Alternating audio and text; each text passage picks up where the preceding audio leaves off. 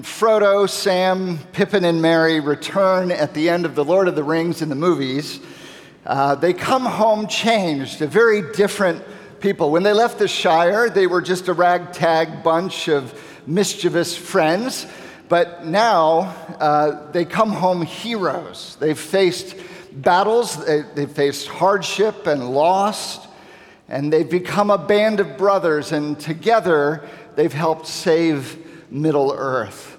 But the hobbits left back in the Shire don't know any of that.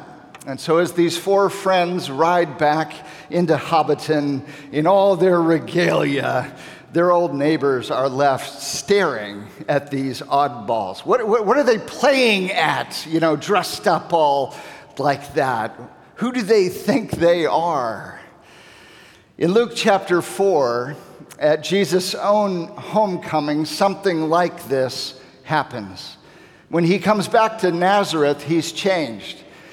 While he was away, he was baptized. The Father spoke from heaven and endorsed him. "You are my beloved Son, in whom I am well pleased." The Spirit descended upon him like a dove and empowered him for ministry. And he went then toe-to-toe against the devil in the wilderness and prevailed. And now Jesus returns north to Galilee in the power of the Spirit, ready to begin his ministry, and his old neighbors don't know what to do with him at all.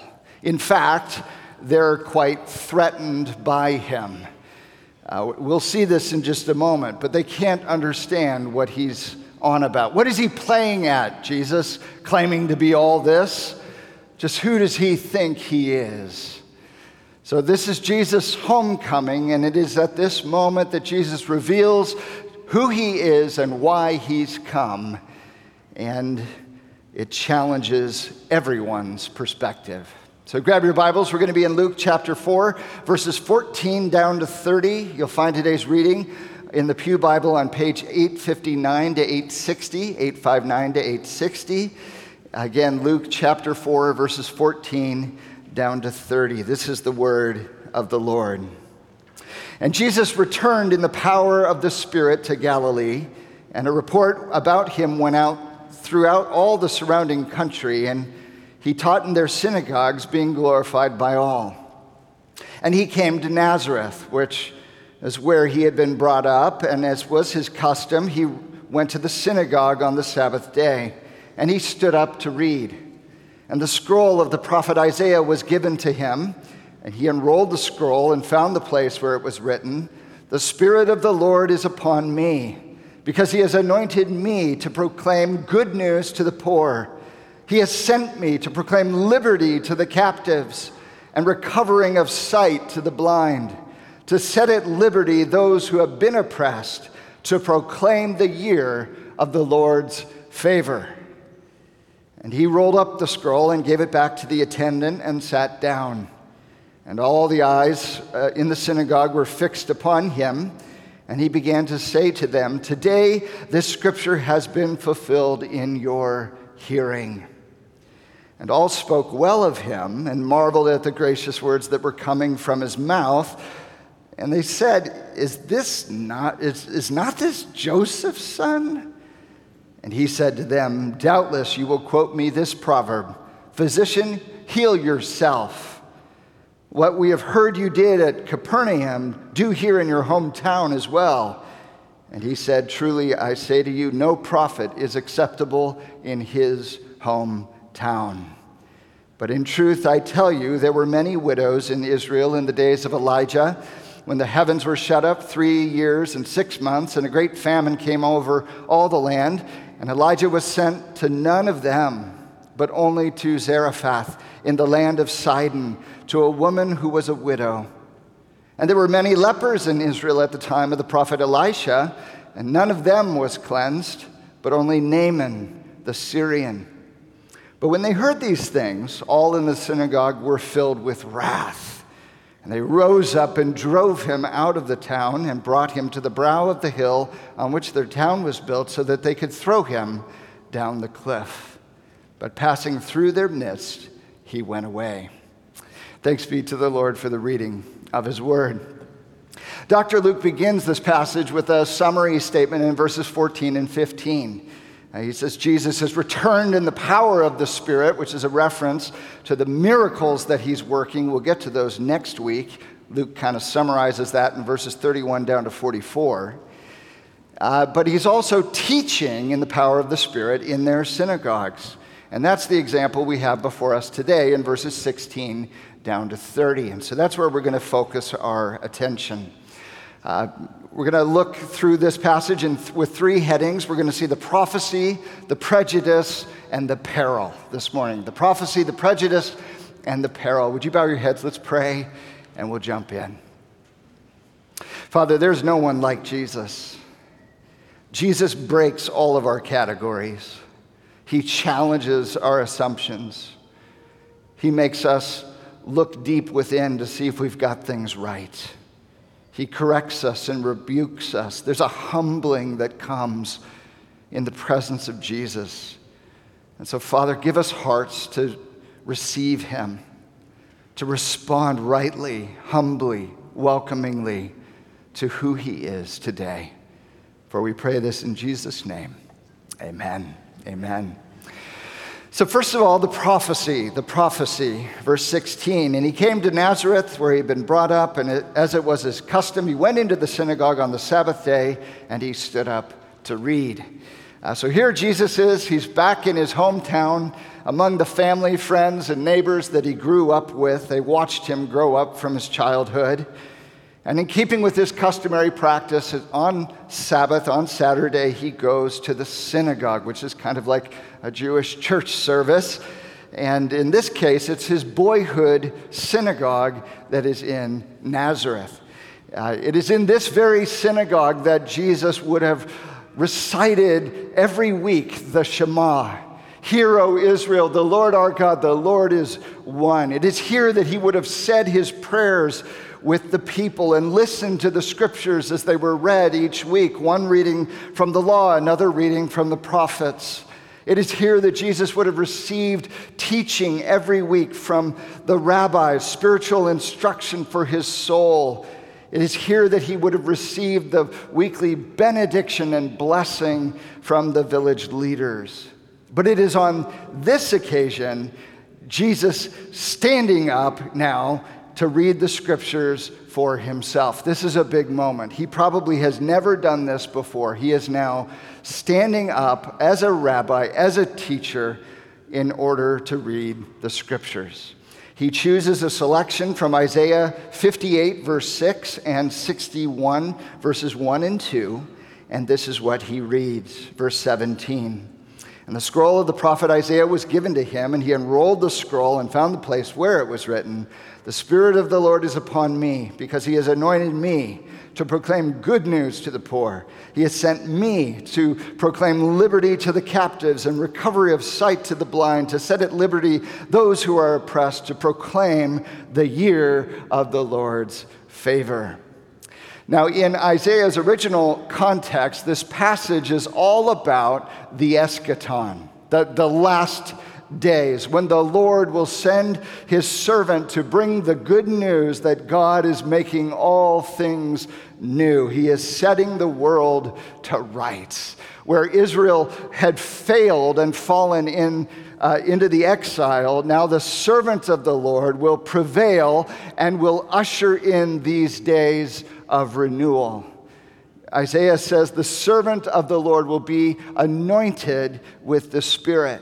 And of course, we've just seen in the previous chapter the Spirit descending upon Jesus at his baptism and alighting upon him like a dove, right? It's not a coincidence here. Luke has put these passages side by side because he wants us to connect the dots. He wants us to see that Jesus, the baptized and anointed with the Spirit Jesus, is in fact the servant of the Lord that Isaiah foretold and that Jesus is now quoting.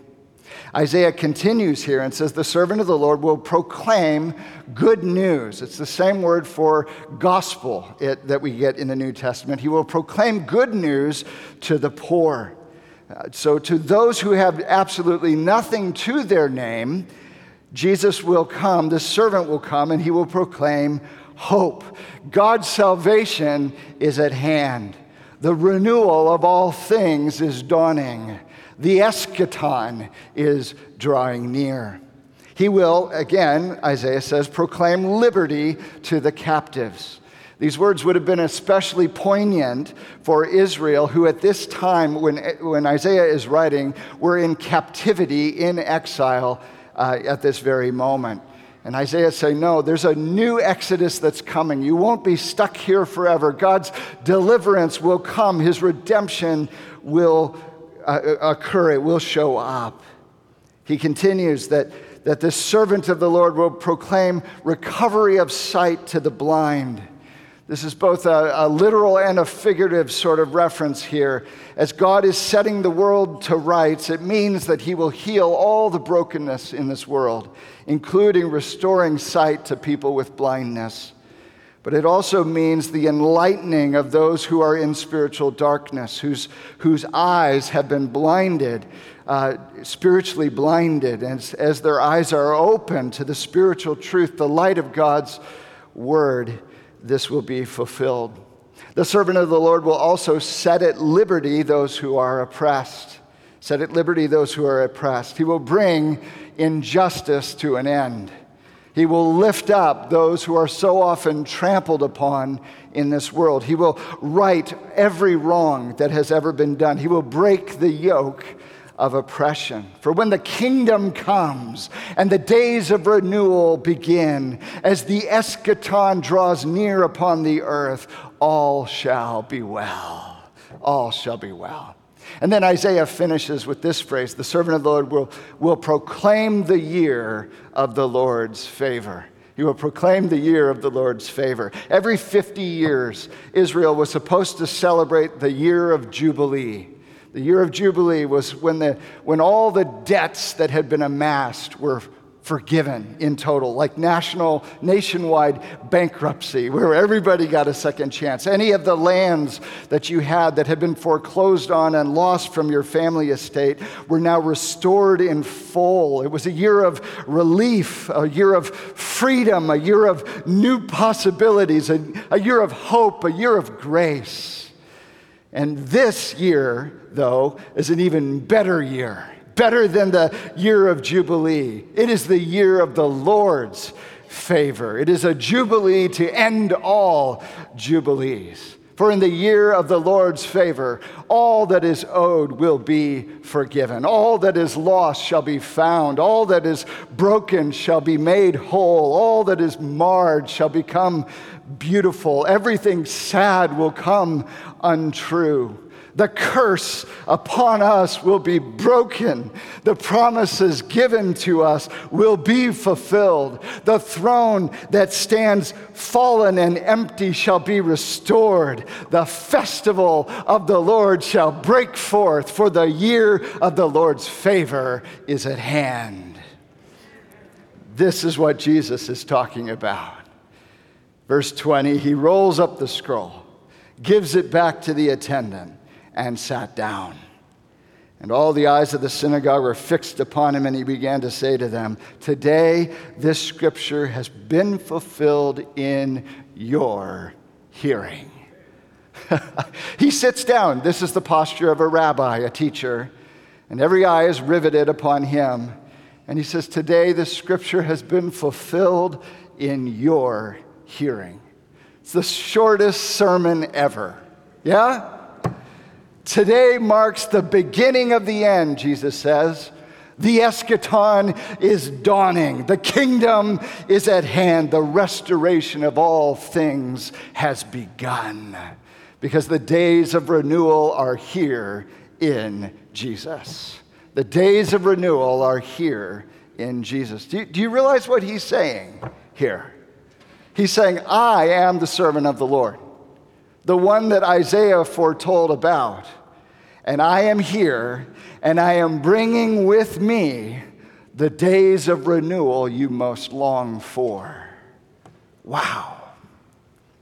Now, on this side of the cross and resurrection, the ascension of Christ, where he goes and sits at the Father's right hand, from whence he shall come to judge the living and the dead, to return and restore all things, we can see clearly that these promises are going to be fulfilled in two stages, through Jesus' first and second comings. In his first coming, the days of renewal are inaugurated. They have begun. But in his second coming, they will be consummated in all of their fullness. But the point that Jesus is making here, right now, is that his coming, his person, his incarnation, his arrival on planet Earth means all of this has begun. The days of renewal are here in Jesus. The Father has sent him. The Spirit has anointed him. The good news is being proclaimed. The days of renewal are, in fact, here, and it's all coming in the person of Jesus Christ.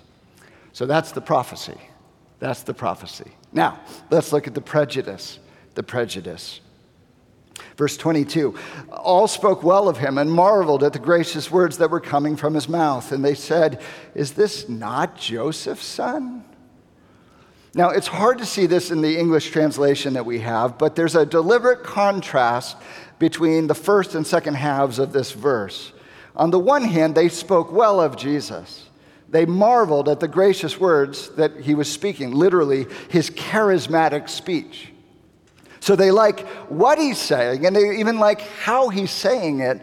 But on the other hand, where they're stuck is who is saying this. They're glancing at one another and they're saying, is that his Joseph's son? It's a question that's laced through with skepticism. That's Joseph's boy? The one who grew up just down the street? He thinks he's bringing the renewal of all things. So like, who does he think he is? Who does he think he is? Verse 23, Jesus says to them, doubtless you will quote me this proverb, physician, heal yourself. What we've heard you did at Capernaum, do it here in your hometown as well. It's a little odd. It's very opaque to us. What's going on here? This proverbial saying, if you had to summarize it, it basically means take your own medicine. We don't want it. We don't need it. Why would they say that? Well, if these verses that Isaiah wrote down all those years before that Jesus just quoted are indeed being fulfilled today in their hearing, then that means Jesus is the anointed servant of God, bringing the good news. He's proclaiming it to whom? To them. And that means in Isaiah, they're the poor.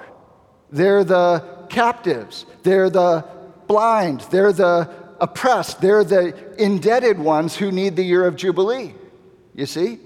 And they don't like that association. They're like, are you kidding me? We're not poor. We're not captive. We're not blind. We're not oppressed. We're not indebted here.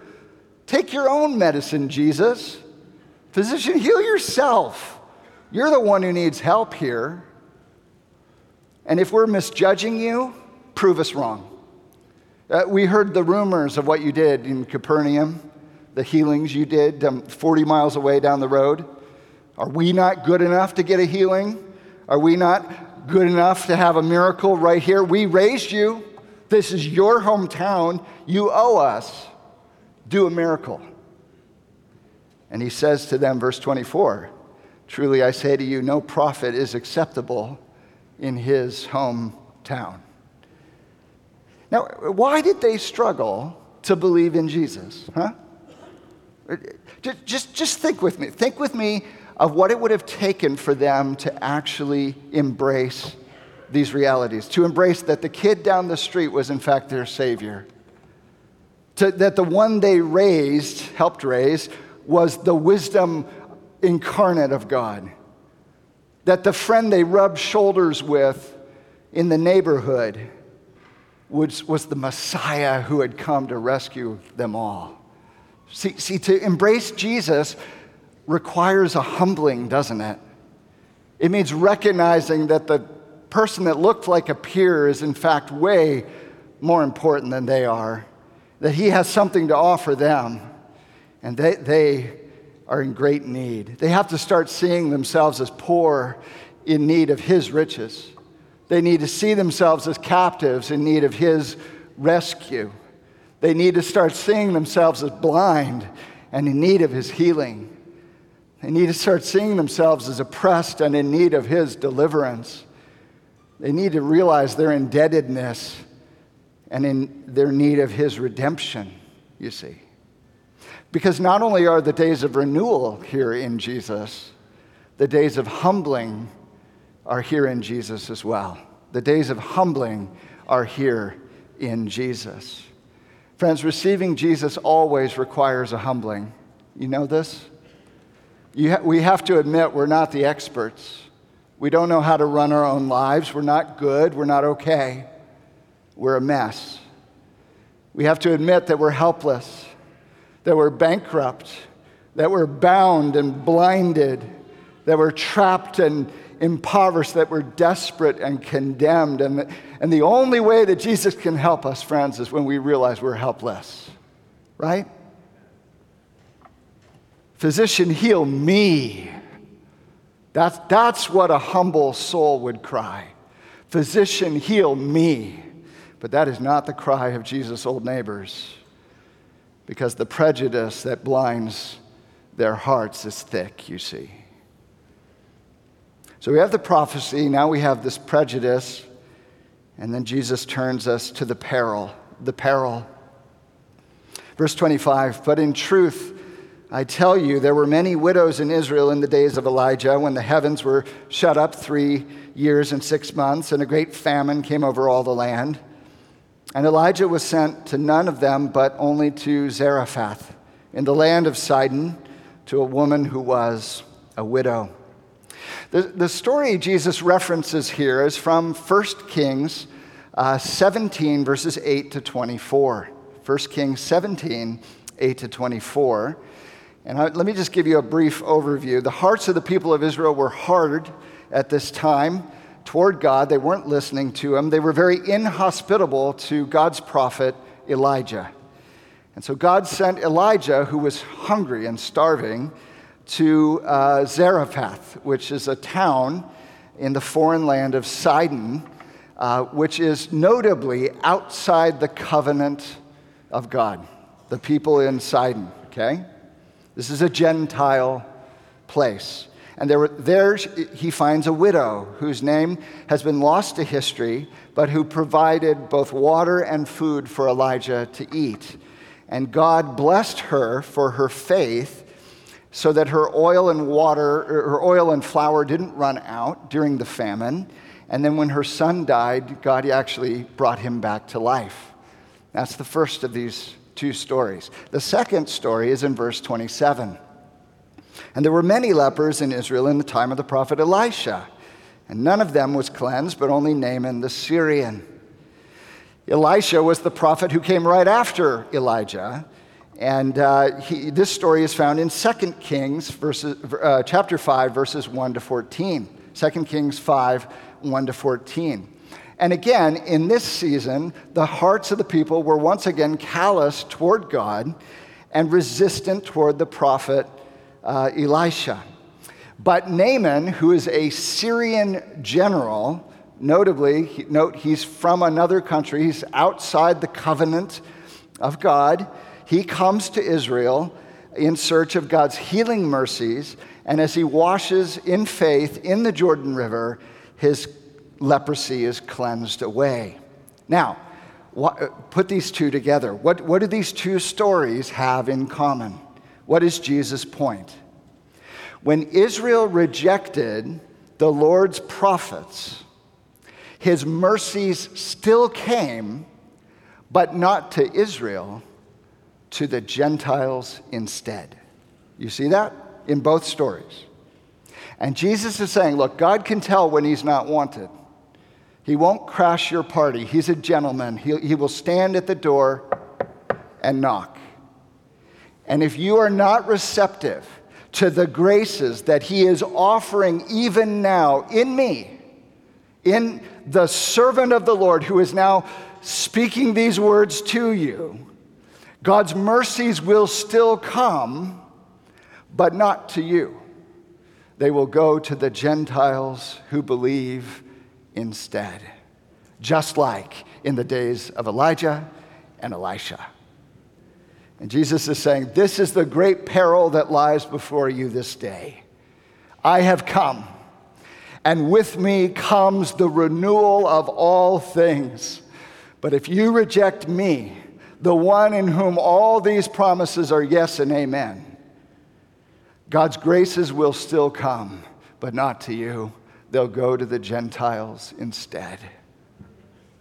And in many ways, friends, this is exactly what happens throughout the course of Jesus' ministry. He will face much rejection from his own Jewish people, and he will find surprising welcome and faith among the Gentiles. As John chapter 1, verses 11 to 12 say, he came to his own, and his own people did not receive him. But to all who did receive him, who believed in his name, he gave the right to become children of God. And for people who were just demanding that they receive miraculous proof and felt they were entitled to blessing, this warning goes down like curdled milk. They're livid. How dare Jesus talk to them like this? How dare he warn them that God's graces might go to those Gentile pigs instead of his own covenant people? Who does he think he is? Verse 28, then when they heard these things, all in the synagogue were filled with wrath. And they rose up and drove him out of the town and brought him to the brow of the hill on which their town was built so they could throw him down the cliff. It's amazing, isn't it? How fast people will turn against the ones who prick their consciences, isn't it? But passing through their midst, verse 30, he went away. You see, Jesus' time had not yet come. No one takes his life from him. He lays it down willingly of his own accord. And so somehow he slips beyond their grasp. We see the sovereign protection of the Father over his Son's life here. But here's the crucial point. Here's the crucial point. The days of decision are here in Jesus. The days of decision are here in Jesus. Luke wants us to look at him, to hear his claims, to feel the force of his words. Jesus has come, and with him come the days of renewal, but they will only be ours if we humbly receive him. We have to admit that we are poor and in need of his riches. You see that? Will we do that? Will we admit that we're poor and in need of his riches? Will we admit that we're captive, in need of his rescue? Will we admit that we're blind and in need of his healing? Will we admit that we're oppressed and we need his deliverance? Will we admit that we're indebted and we need his redemption? Will we cry out, "Physician, heal me. Have mercy on me, a sinner"? Or will we harden our hearts and attempt to silence the prophetic voice of the servant of the Lord? You see, the days of decision are upon us, and they are here in Jesus. That's the point of this passage. And the takeaway, the question that echoes in all of our hearts and minds is this: what will you do with Jesus? What will you do with Jesus? There's no more important question in life, friends. What will you do with Jesus? C.S. Lewis in Mere Christianity expressed the decision that each of us face this way. He writes, "I'm trying here to prevent anyone saying the really foolish thing that people often say about him. I'm ready to accept Jesus as a great moral teacher, but I don't accept his claim to be God. This is the one thing we must not say. A man who was merely a man and said the sort of things that Jesus said would not be a great moral teacher. He would either be a lunatic on the level of the man who says he's a poached egg, or else he would be the devil of hell. You must make your choice. Either this man was and is the Son of God, or else a madman or something worse. You can shut him up for a fool, you can spit at him and kill him as a demon, or you can fall at his feet and call him Lord and God. But let us not come with any patronizing nonsense about his being a great moral teacher, a great human teacher. He has not left that open to us. He did not intend to. And so I ask you again, what will you do with Jesus? What will you do with Jesus? It's the question on which everything hinges. Would you bow your heads and pray with me?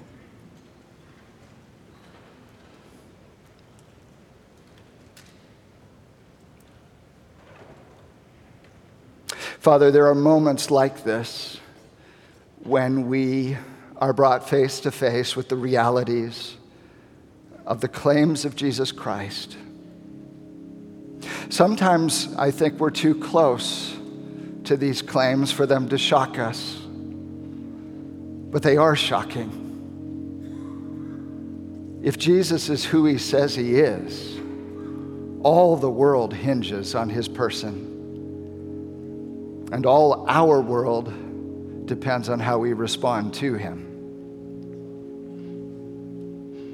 If he is the incarnate Son of God, come to lay down his life to pay for our sins, to rise again to make us right with you, so that we might be your sons and daughters forever and inherit the renewal of all things in the dawn of the new creation, in the eschaton, then all of life is about this: who Jesus is and why he came.